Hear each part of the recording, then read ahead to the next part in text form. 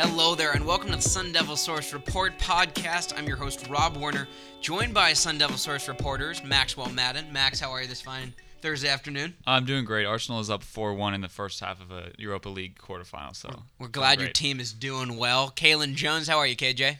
My soccer team is not doing well, but it's pretty funny. Max is in the Europa League. That sounds fun. Really, because I think Chelsea might be soon in the Europa League as well. Our very own site publisher, Chris Cartman. Chris, how are you today? I'm trying to figure out whether I'm more excited by what Ohtani's doing or Tiger Woods in the Masters. Both of those things are pretty fascinating. So we're going to get right into it, though, with some ASU football. Not Tiger Woods, not Shohei Ohtani. Herm Edwards, actually, talking about cutting players this past Tuesday. It's one of the biggest storylines of the week, especially not just in Tempe, but nationally. The quote is, Herm Edwards said, following practice on Tuesday, "We were in the process of evaluating players between now and next week. You're going to find out the situation here, whether you continue to be part of it or not. I told them that's what I told them when I took the job. That's the way you be honest with guys. It's always an evaluation. It's always participation. It's always autograph your performance. That is your resume when you practice. I told some guys if you continue to stay hurt and stay in the training room, you have no tape.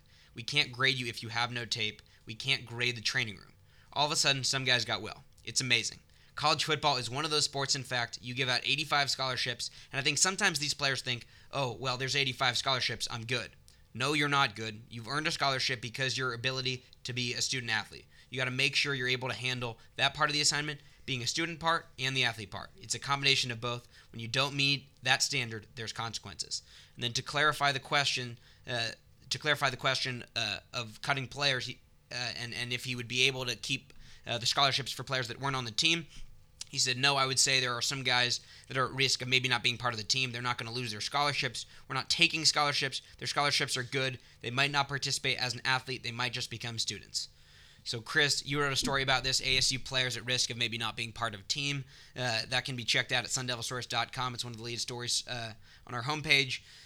What was your reaction to his comments? Well, it's just something that you're never going to really see coaches say publicly. Sure, you're going to say to your team, if you're hurt but you're not injured and you've been cleared to practice, you got to get out there. Coaches, especially when you're new, you're trying to establish a culture, right? You want to make sure that guys are bought into what they're doing, they're invested, they're practicing hard. You can't have locker room cancers, et cetera, et cetera. And so establishing all that stuff is important. Now, what Herm did is extremely unorthodox because normally you would never have a coach say those things in public, and certainly not in a way that can make it so that you're conflating being injured with or hurt with being cut potentially, right? The NCAA has a rule. A lot of people probably don't know this, but it's after coaching transitions, it allows for a student to continue at the school while still receiving aid, still on scholarship, and not be part of the team, and the team can replace that player's scholarship toward the 85. Now, it's a little bit confusing. You can't also replace that initial counter scholarship. So you only get 25 guys that you can enroll in any given year. If all of a sudden the coaching staff decided to cut bait on a bunch of guys, well, you're not going to get back to your 85 because you're not going to be able to do it with the 25 number, okay? Now, the reason why I think that Herm Edwards probably shouldn't have said those things, it primarily relates to the negative attention that it was going to receive, both kind of misconstrued or misappropriated by people. Mainstream media, a lot of people have confirmation bias. They thought that Herm Edwards wasn't going to be a good hire.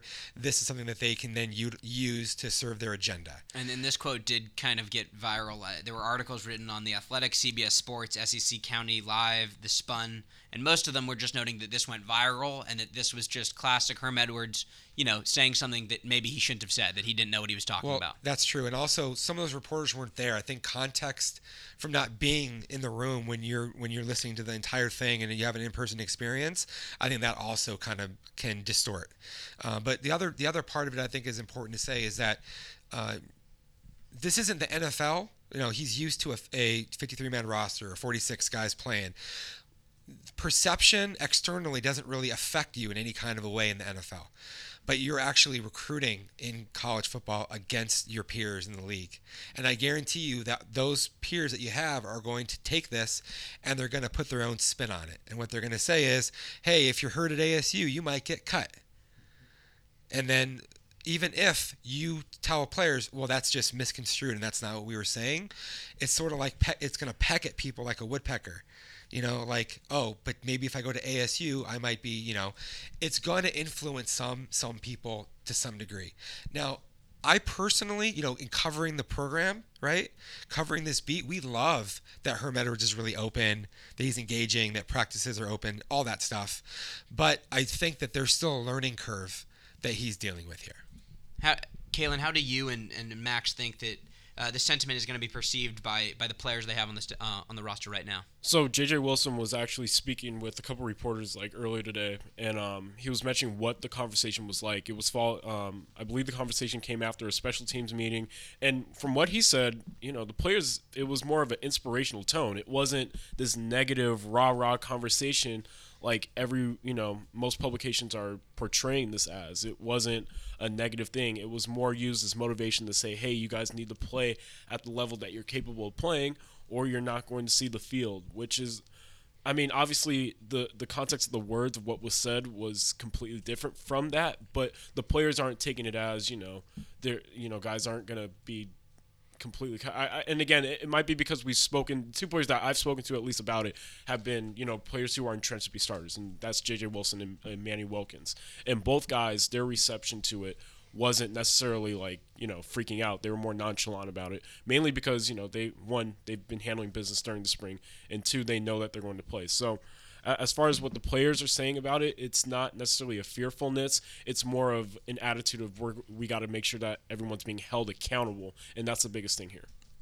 Yeah, I agree, Kalen. And, you are probably going to see the guys that are locked-in starters are, going to be really for this whole thing. It might be different when you get down. Obviously, I don't think any of us have talked to guys deeper, maybe than too deep or beyond that since about where they're at. But I did find it fascinating how there seems to be sort of a disconnect between what the actual message was and what Herm was saying. Right. And then that leads to a disconnect, like the message that ASU is sending to its recruits. And then that leads to CBS, SB Nation, Deadspin, all of these one-off articles talking about how, he's spitting the truth, or he's saying something normal, or like, what the hell is he doing? Mm-hmm. And so I think that lack of consistency really here is the interesting part. And that kind of leads into a question that I had was, how are these messages going to be perceived? Chris, I know you talked a little bit about it, but how are they going to be perceived by potential recruits, and was this necessary to say as kind of a motivational tool? Right, yeah. I did kind of touch on that. I think reiterating, it's going to be used to negatively recruit against ASU. At some point in time it will. Maybe it will immediately, maybe it will down the road, maybe somebody gets sent an article, whatever. The danger that you run into is we live in a world, unfortunately, where people take headlines, or they take what people have to say about something in a short tweet, and then they just assume that is factually what transpired, right? This is the story. This is what happened. This is Herm. And there's no ramifications for that with the people. People don't care about drawing some conclusion about some tweets or whatever that they see from a headline, and then they go off, and they will say whatever they're going to say. And again, people, they want to confirm a bias that you already have. Oh, Herm Edwards hasn't been a coach for a really long time, doesn't know what he's doing. Haha, this is exhibit A or exhibit B, C, D, whatever. And that's sort of unfortunate, because as Max said, if you just watch the video and you read a transcript of what transpired, that's different than the way people took it. People literally, I saw on Twitter, were saying, this is disgusting. You can't cut people's scholarships and kick them off the team when they're injured. Which was amazing, because he didn't even stop after saying anything about cutting. He kept going to say that nobody would end up losing a scholarship. Yeah, he didn't even initially use the word cut. Yeah. Cut became what people took from what he had to say, right? He just said, look, maybe it's not a good fit. Maybe you don't fit in with what we're doing, and you're not happy, and you don't want to play anymore, but you can stay on scholarship. And maybe we're not happy, and we have a conversation, and we decide that we're going to move on from one another in this situation. That's just this stuff happens all the time. But again, I think what it speaks to that's important here is Herm Edwards' inexperience in the college, environment where the way that these things get polluted and misconstrued and used against you. And I think that being savvy in those areas is an important part of being a college head coach. And I think that from this experience, he'll sort of see kind of how it manifested and then make decisions about how he interacts subsequent to it. And then this kind of leads into, I mean, just the fact that he's been kind of a different head coach than a lot of other coaches in Division I football. Definitely different than Todd Graham, the previous head coach of ASU. And I kind of wanted to ask you guys what you guys think about. Do you guys think this philosophy of being so open about practice, being so open about his philosophy, is that good for the program? It seems like fans are appreciating it. It seems like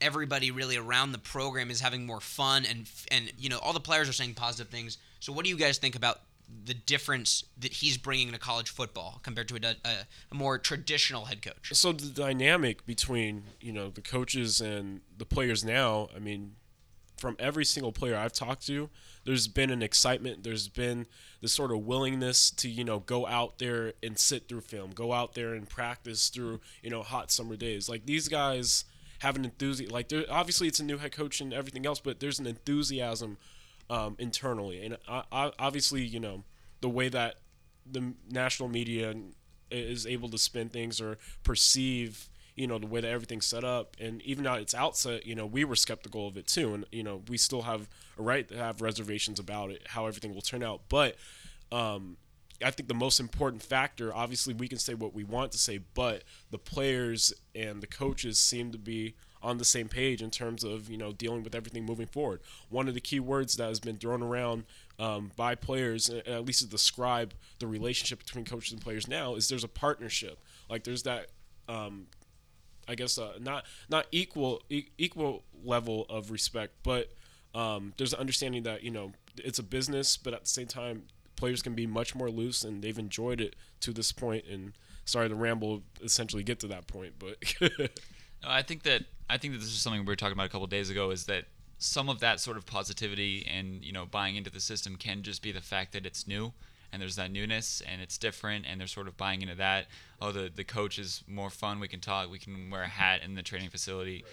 And, you know, it goes the other way as well. So if a more strict guy were to come in, they would probably buy into it. Right. But there's credibility behind this, too, though. Yeah, no, yeah, there is. And so, but getting back to what Rob was talking about, you know, how do we evaluate him so far?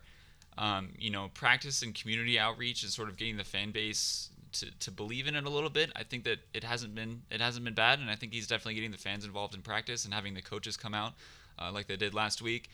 But in reality, he's going to be judged on results, and so these guys can be, you know, happy-go-lucky in practice and everything's going great, but when they, you know, if they lose the first two games, or, you know, if they go through a rough patch in the season, people are going to change, and that's really, like, when it comes down to it, how he's going to be evaluated. So that's all I got on that.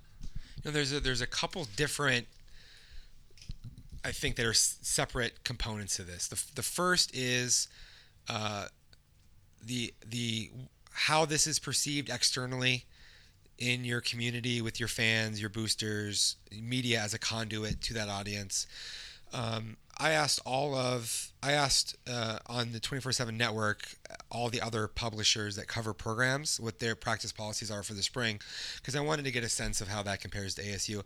ASU is the only program in the Pac-12 that has practice open in 1 through 15 in their entirety, and all 15 can be shot, you know, filmed, still, and video. So what you see is, you know, not just media out there doing their job and putting video clips of all these players and everything every day, but also a lot more fans, right? You guys remember coming to practice before, and there was the sign that greeted you out front. This is a no technology zone. And they had you can't use your cell phone, and you can't do this, and you can't do that. And so people arrived, and it was like, you know, do I have to walk through a metal detector? Like, am I going to get in trouble for taking a call during practice, right? There's none of that stuff right now, right? So that in and of itself, that makes your audience more amenable to being impressed by what you're doing, happier with the experience. That affects your psyche and the way that you perceive everything to be. That benefits a place like ASU in particular, because let's face it, ASU doesn't have a really deeply strong fan base, right? They have some really passionate fans, but they don't have enough of those people when compared with everybody else in the country. So for them to be able to get more saturation of coverage on social media, on sites like Sun Devil Source and in the press, that only helps the way that Herm Edwards is perceived and the program is perceived more broadly, and also reporters like the access, right? And it's we're not supposed to have any sort of emotional impact in terms of our reporting. You're supposed to be dispassionate in the reporting. But man, if you put up a wall to practice and you make me wait every single day, after a while somebody's going to get a little frustrated with that, and then maybe that filters into how you think about this program that you're reporting on, that you're evaluating, right? Then the other component of this is the way that a team is affected and influenced, and that's a very separate thing. One of the things I've noticed from covering ASU for a long time is that the things that people like, fans like, reporters like, whatever, about coaches initially sometimes tend to be the things that they don't like about them before those coaches get fired. So if you look at it as an example, when Dennis Erickson was hired at ASU, he also had the NFL practice vibe, and it was loosey-goosey and relaxed and whatever, and players loved it. But then what happened is they lost discipline, right? They didn't have accountability to things. And then their habits got worse, and then they became a really penalized team, and then they became a team that didn't have assignment soundness and all that stuff. And so people went from liking Dennis Erickson for a lot of those initial things to saying that these things are the reasons he should be fired. Todd Graham, when he came in, he was a disciplinarian. He was a very hardcore, rigid person. We've talked about this in the past, and players immediately bought into that, and they liked, we have a lot more structure now, and it's disciplined and organized, and we know that affects our play on the field, and we have fewer, mistakes and penalties and all that kind of thing. Well, but by the end of the tenure, people were totally worn out on Todd Graham, and the drill sergeant routine was over, and he didn't connect with players well enough, and it was a whole nother way of looking at the same exact personality. The question for Herm Edwards is going to be, as we go forward, are you going to be able to maintain the discipline in a structure that's a little bit more relaxed, right? More user-friendly to players? Are you going to be able to have the accountability, the discipline? Are players going to self regulate that with their peers, right? Is that something that you can foster and develop? Because if you do get there, then that's when you can actually have some special things happen, right? But I think that there's the possibility of that here, but it's still too early for us to make any sort of determination about that. We haven't even had a season, much less anything beyond that. But one thing you did tell me, Chris, yesterday was just that he's coming from this NFL, almost all NFL background, at least in the recent decades, and he brings that idea that he thinks that the idea that practices are too revealing is nonsense. He is bringing the kind of philosophy that they do in the NFL of training camp being open, and obviously spring training in Major League Baseball being open. And you were just talking to me about how that's kind of a philosophy that draws fans and draws people to think this guy knows what he's doing. Well, look, Todd Graham and his staff were very nice to me personally, and we had a good relationship. But I told him to his face directly, I just totally disagree with your approach to the access with practice, especially in the spring, but even in the fall, outside of when you're doing your installs for opponents. Like the first year or two, maybe 3 years actually, they had the most access. We would go out and I would literally know what they were going to do to every opponent's formation. Like how they're going to defend each formation, right? Now I wouldn't report that stuff because that would get practices closed in a heartbeat, right? Mm-hmm. But I would wait until Friday or Saturday after other teams were done preparing, and then in our game preview stuff, I would say, "Oh, here's some analysis of what you want to look for and why." Okay, that was really helpful. But I understood closing down that segments of it. Okay, the thing that I said to Todd Graham that made no sense is you're going to close practices when people aren't able to shoot the practices. Okay, there's no possible way that any reporter is going to reveal the formation, how it was being defended, the down and distance, what every route concept and blocking concept was on each play. All of those things are necessary in a retelling of what happened in practice for an opponent to understand, here's how we are going to defend this specific play. And you need film to get all that. Well, film or somebody who can see the game like a coach and be able to convey all of these things and what's going on both sides, right? No, there was no reporting of practice ever at ASU in Todd Graham's tenure that revealed anything that was going to allow an opponent to prepare for a very specific play concept. And by the way, that stuff is actually even irrelevant by the time you get to the second or third week of the season, because nobody's looking at what a reporter had to say from August to determine how we're going to try defend this team when they could just put the film on and look at all their formations, right? So logically, it didn't make any sense. And when I said these things to Todd Graham, his answers, they didn't hold up logically, right? Now, you're still trying to cover a program and you're not going to try to, step on anybody's feet or whatever. But what happens, I believe, what happens is coaches, they get into a tit for tat thing with other coaches. Like somebody cuts access to practices and it's real secretive about what players are doing well and whatever. And another coach goes, ooh, maybe we should do that.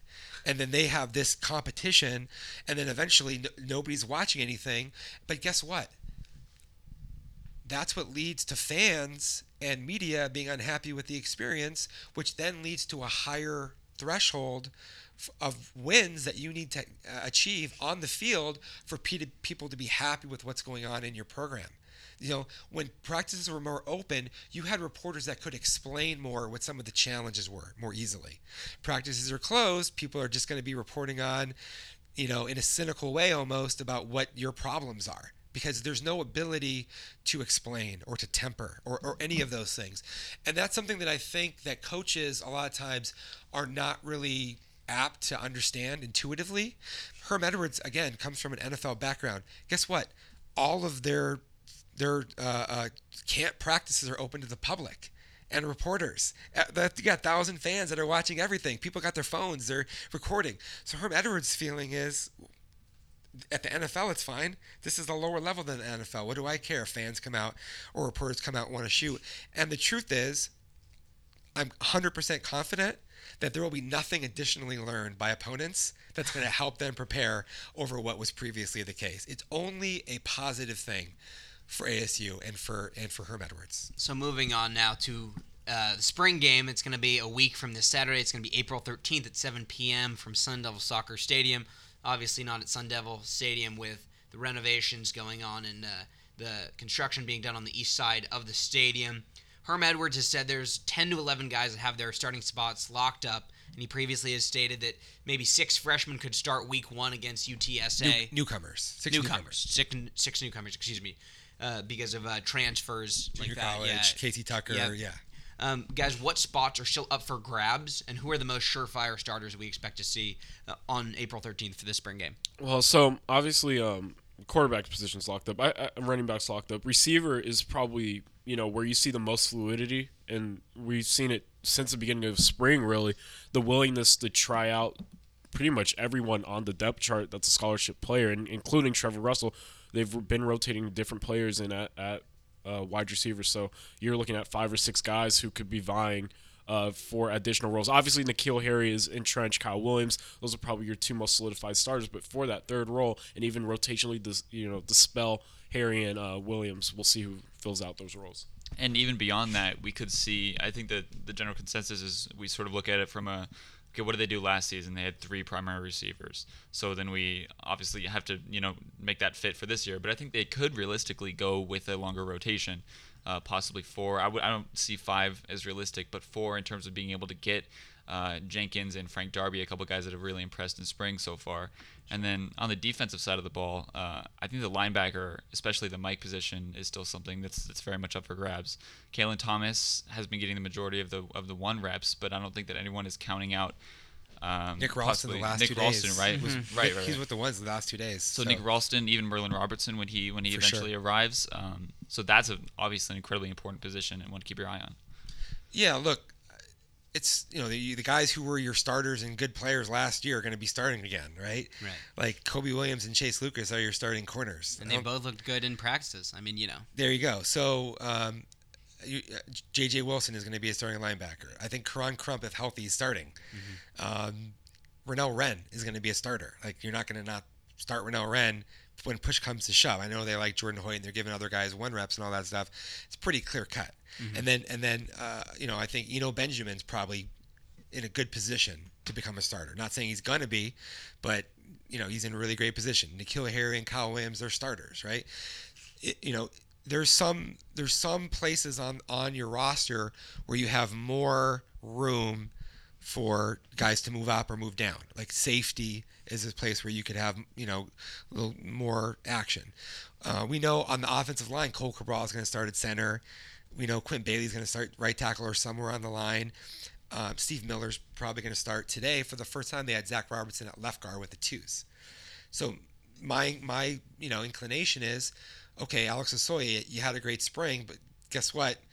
The other guys are coming in here. Casey Tucker's going to start at left tackle. Zach Robertson might start at left guard with Cole Cabral at center, Steve Miller at right guard, and Quinn Bailey at right tackle. But there's still an evaluation process. It's not just the last few spring practices. It's going to be like the first week to 2 weeks of camp where these guys are really kind of fluid, and we're seeing Jared Buback and Mark Walton get 1 reps with tight ends, and Alex Osoye is maybe still, up there battling, and who's going to start at safety? Is Jalen Harvey even locked into a safety spot? Probably, but I don't know for sure. You got a Shari Crosswell coming in, right? 4-star recruit who his tape is very impressive. Right. I mean, what's going to happen with Merlin Robertson? Could he come in and start as a Mike linebacker? I don't know. We're going to see. It's going to be all that stuff's going to be kind of neat to watch unfold. But yeah, I do think there's probably more. I think there's probably more than 10 or 11 guys that are locked into starting spots, but it's nowhere near 20. It's probably 13, 14, 15, and then there's 6, 8 spots that are kind of up for grabs. And we will make sure to give you all the coverage on those as the practices and the spring game unfolds as we head into Camp T. But now transitioning from the field and over to the court. Following Villanova's 79-62 victory in the national championship this past Monday, the 2018-2019 national championship odds were updated. According to Vegas Insider, ASU has 60-1 odds to win it all next season. And to put those odds into a bit of context, Bobby Hurley's team has the 3rd best odds of any Pac-12 team. Oregon at 20-1 and UCLA at 30-1 have better odds. And ASU is tied for 8th best odds of any team in the country for next year. Guys, reaction? Tied for 8th. I mean, the tied for 8th thing there, you're definitely right, but there are a ton of teams tied for 8th, or almost 10. Well, they're the 20th. They're the 20th ranked team down the list. Yeah, and it's all a matter of perspective. So I try to look at the other teams also at 60-1 odds. Teams like Nevada, to be honest, sounds like a long shot to be with these other sort of power programs. Cincinnati, Maryland, Ohio State, Clemson, Miami, all of who have had a better track record, obviously, recently.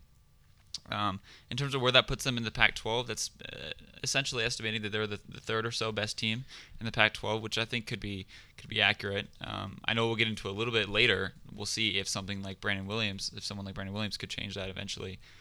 But I think that's a fair assessment. There's just so much that can change, and 60-1 is it's difficult to gauge. Yeah, no. Based on previous episodes of the podcast, we've talked about how ASU's roster, they're fielding in significant talent coming into next year. So building off the success that they've had this year, it's not really shocking to me to see them rank that high. Maybe 3rd in the Pac-12. I was shocked to see that.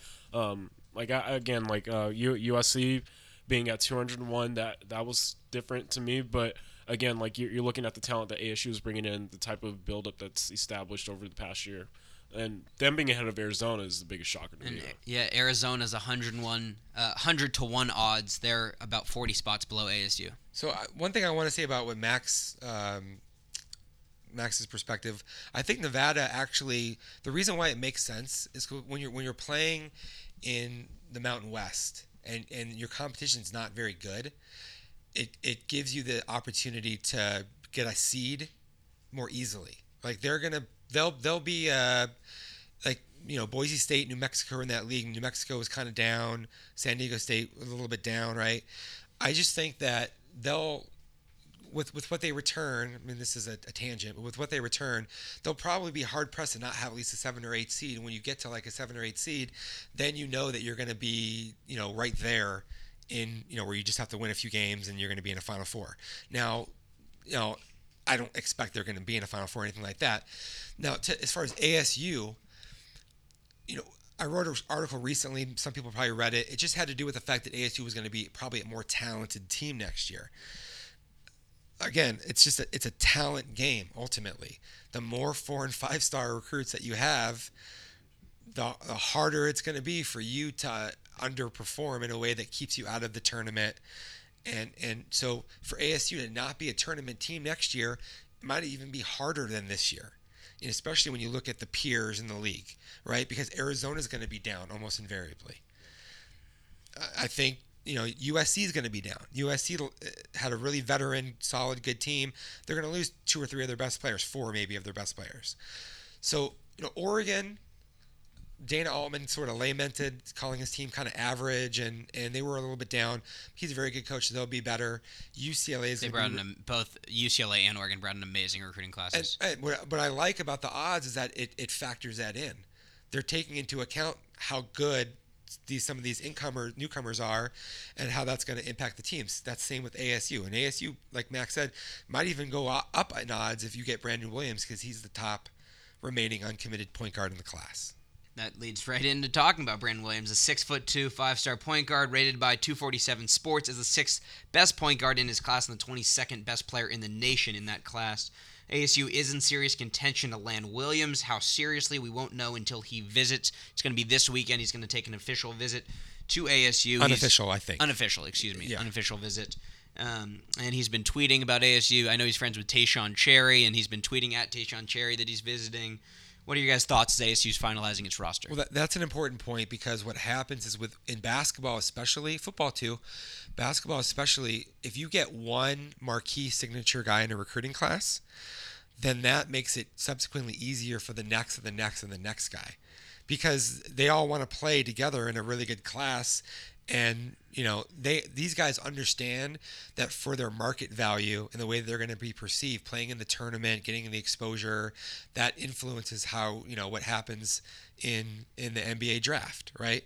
So look at Villanova. Its star player, the guy who was the MVP of the final game, is somebody that nobody was even talking about all year, really. So and also these guys know each other, right? You only have 50 to 100 really top tier recruits every year, and they play on these circuits where they go around the country together all the time, so they know each other really well. So ASU already has 3 4-star recruits. It's a top 20 national type of a class.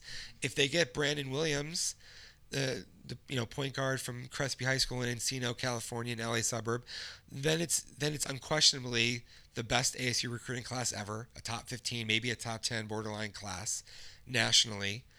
And it puts you into a conversation when you also have a Remy Martin, Kamani Lawrence, and some of these other guys, of now taking a tournament team that was the last undefeated team in the country and turning that into a 25 to 30 win team and a team that could compete in the tournament. So absolutely, ASU's right there. Now, our understanding, just on the reporting of it, Rob, is even though the signing period starts on Wednesday, Brandon Williams is not really all that close to making a decision unless he's just blown away and something happens on this ASU visit.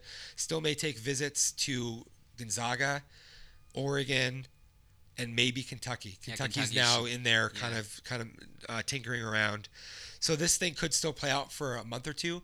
And a lot of times, people talk about the national letter of intent period, where you can start signing in, this Wednesday of April, and then it goes until May. The problem is that that's kind of irrelevant to elite recruits, because they can sign a binding grant and aid document that doesn't bind the kid to the school, but it binds the school to the kid. And so Marvin Bagley, people remember he reclassified up last year.